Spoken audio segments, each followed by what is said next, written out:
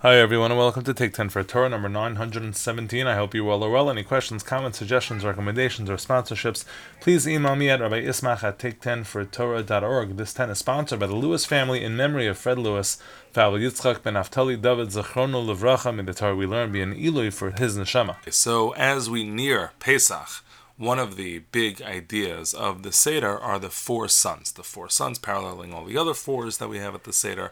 The four sons, or the four children who are at the Seder, really come from four references in the Torah to a future conversation that you will have with your kids. And so 4 different times it talks about it'll come to pass, your children will say to you, or your child will ask you, or your son asks. All of these different languages that we find in the Torah 4 different times, we assume refer to 4 different children. There are 4 different children at the Seder. What's interesting is that we don't necessarily quote these 4 children verbatim with the responses that the Torah provides verbatim, or each of them has offered their own response, and that's a whole different discussion. But I want to focus on really 3 words of one of the children. So we know there's the Chacham. The Chacham is a very knowledgeable guy.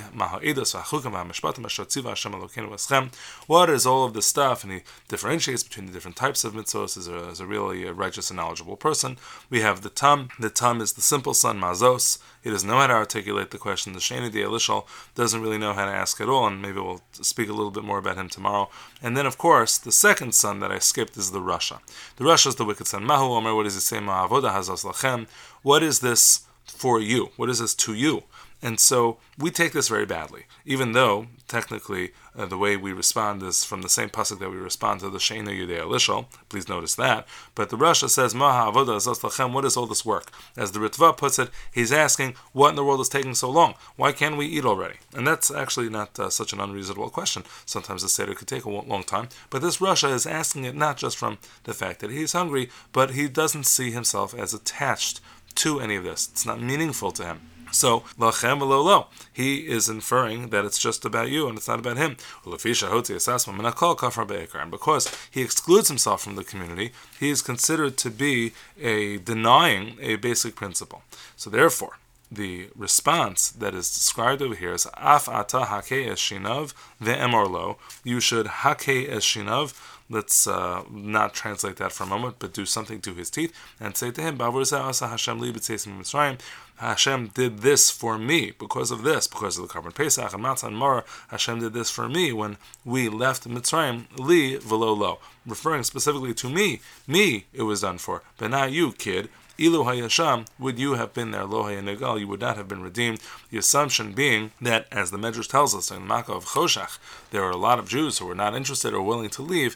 They were they did not survive Choshech either. So those people, he would have been amongst them and would not have left Mitzrayim. So the question over here is, there are many questions over here, but one of the questions over here is, what is this response? Hakei Ashinav, blunt his teeth. Do you punch him in the mouth? I mean, that's simply how some understand Hakei Hashinav. Now, first of all, the word Hakei is not the same word as Hika, which usually means to hit. There's a kuf instead of a chaf, so it's not exactly the same word, although there is reference in Yirmiyahu, there's reference in Koheles to this word of blunting.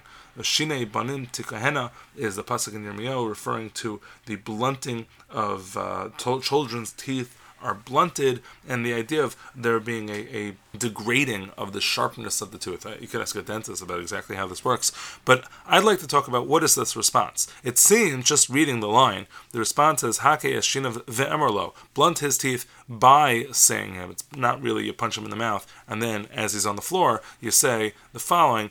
Probably it means Hakei es shinav, blunt his teeth by saying to him. Now it's interesting, he didn't say explicitly Mohavod azos lachem, me and not you. He didn't say any of that, but we're implying it. And also in the answer, it's Bavar Zasa Hashem li b'teisim Mitzrayim. We don't articulate me and not you. It's just, that's the sensitivity of language on both sides. He asks a question which is somehow hidden in his words, and we respond to it with an answer which is hidden in our words. His question is not explicitly excluding himself, but it's implicitly doing so, and so our answer mirrors that and implicitly leaves him behind. And so what is the understanding? So as I mentioned before, some do understand that you blunt his teeth, you irritate him, you provoke him, you give it right back at him, you don't let him talk, you don't let him try to get all the other three sons who are at the table to take him too seriously, so that perhaps, God forbid, they separate themselves as well. But there are a lot of different interpretations, nice ideas that I want to share with you that perhaps might allow us to understand better why Hake Hashinam specifically to blunt his teeth. Some understand that the reason we specifically target his teeth is because in this question he's not speaking appropriately, and so therefore Hake Hashinam we should have him be more careful with the way he speaks, and perhaps he's a little bit too focused on the physical, on eating, on the pleasures of the world. Some understand that the idea of teeth is focused, as we refer to in Bava Kama, when we refer to the damages that an animal can do. There's a damage called shane. Shane means an animal that does things for their own benefit. That type of animal and that type of damage is something that an owner is responsible for. So here too, as well, we have to blunt the boy or the girls, the physical desires that they have. We have to blunt their self-interest so that everything they're doing is for their own pleasure, so that they see that there's a larger goal in all that we do. Some understand that the teeth is really about the imperfections of humanity. We don't grow up, or we are not born with our adult teeth. And so this child might be saying, hey, we're okay. Why do we need to improve? We're good. There is no improvement required, to which we respond, hey, that's not the way it works. We grow up as children, but there's adulting that is required. We must change over the course of time, and teeth is a good example of that, because our teeth literally change as we grow from child to adult. There's, of course, a reference to a gematria here, famous gematria. I'm not sure who was the first to suggest this, but if you take the gematria of Russia, the numerical value of that word is 570.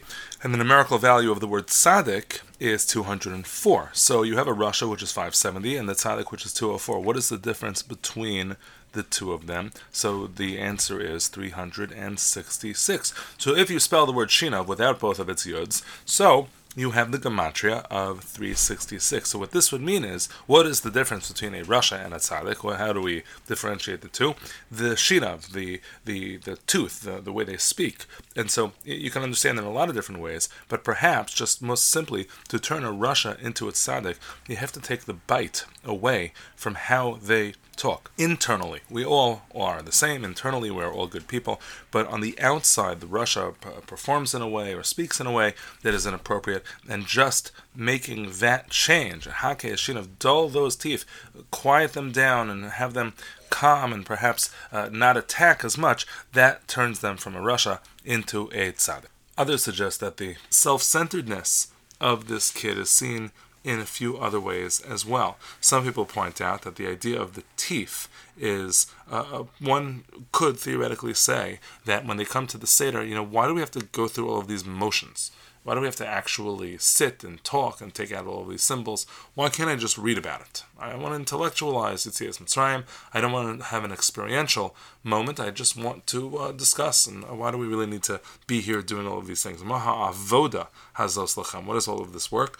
So some explain. The Baruch Shamar, for example, explains. He says, take a look at the teeth. The fact that we blunt our teeth eating food. You might ask, why do we have to eat food? Let's just stare at it. Let's conceptualize food. It's not something which is really important. And so his answer is, obviously, in order to ingest what we need to ingest, we need to go through physical motions. We need to blunt our teeth and chew and do the things that people who eat do in order to make sure that we are well nourished and we have whatever we need. The Avodah Ham suggests that the blunting of the teeth has to do with a child who is sitting on the outside. He's not included with everybody else, as it continues in the answer. You would not have been included, and there's the frustration and the grinding of the teeth that is blunting them. That's the response. The response is, don't punch the kid in the teeth, but respond in a way that the kid knows that he's excluded, and because he's excluded, he'll be frustrated and grinding his own teeth and hopefully want to come back into the community. There are other answers as well, and like I mentioned, there are many explanations here.